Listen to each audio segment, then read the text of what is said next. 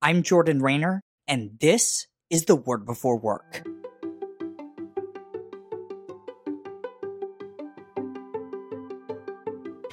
Today we're reading one of my all-time favorite passages of Scripture, Isaiah 65, verses 17, 21, and 22.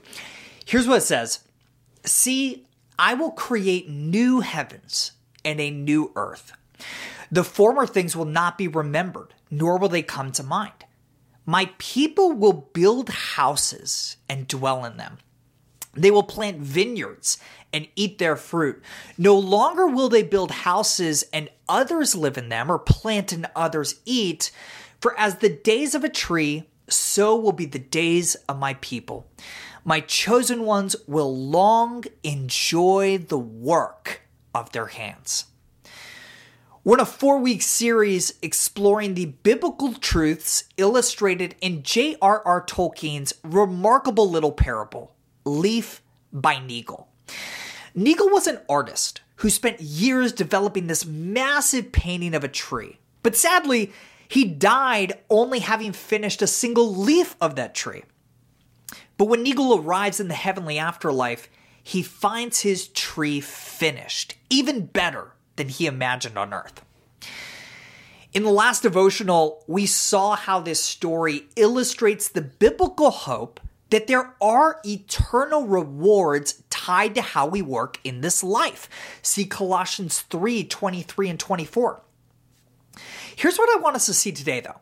That even though we have hope that our work matters for eternity, it is only proper to mourn over unfinished and unfulfilling work today.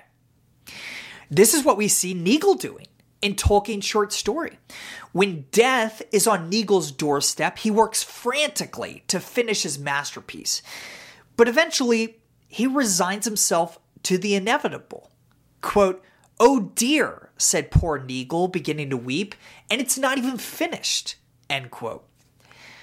Neagle feared what I think a lot of us fear today, that we will never close the gap between what we can envision accomplishing in this life and what we actually will.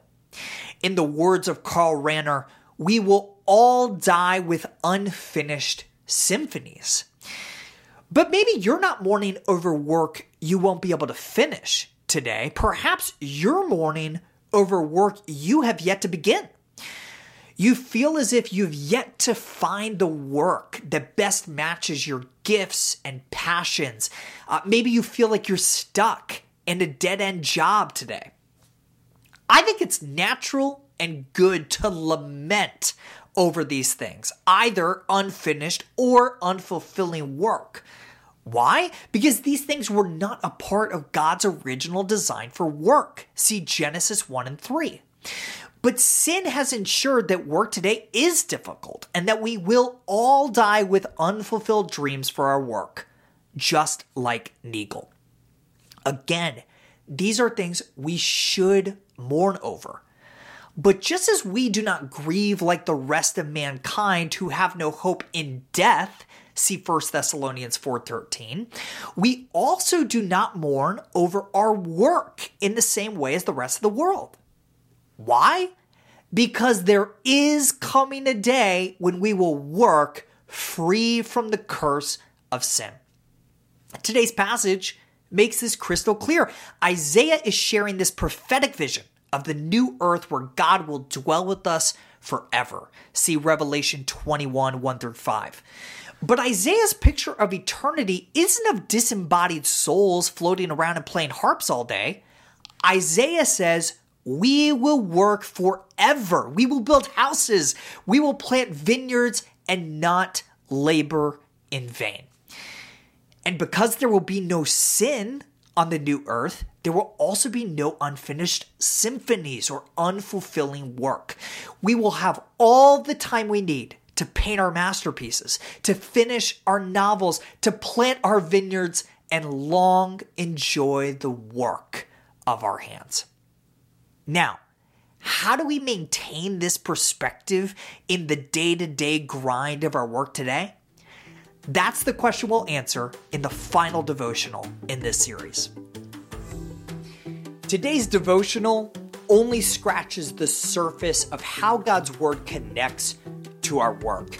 If you want to go deeper, sign up for my free 20-day devotional called The Word Before Work Foundations at twbwfoundations.com. These email devotionals are designed to help you gain a rich understanding of the biblical narrative of work, how exactly your work matters for eternity, and what those truths mean for how we ought to work today. Sign up right now, again, totally free at twbwfoundations.com.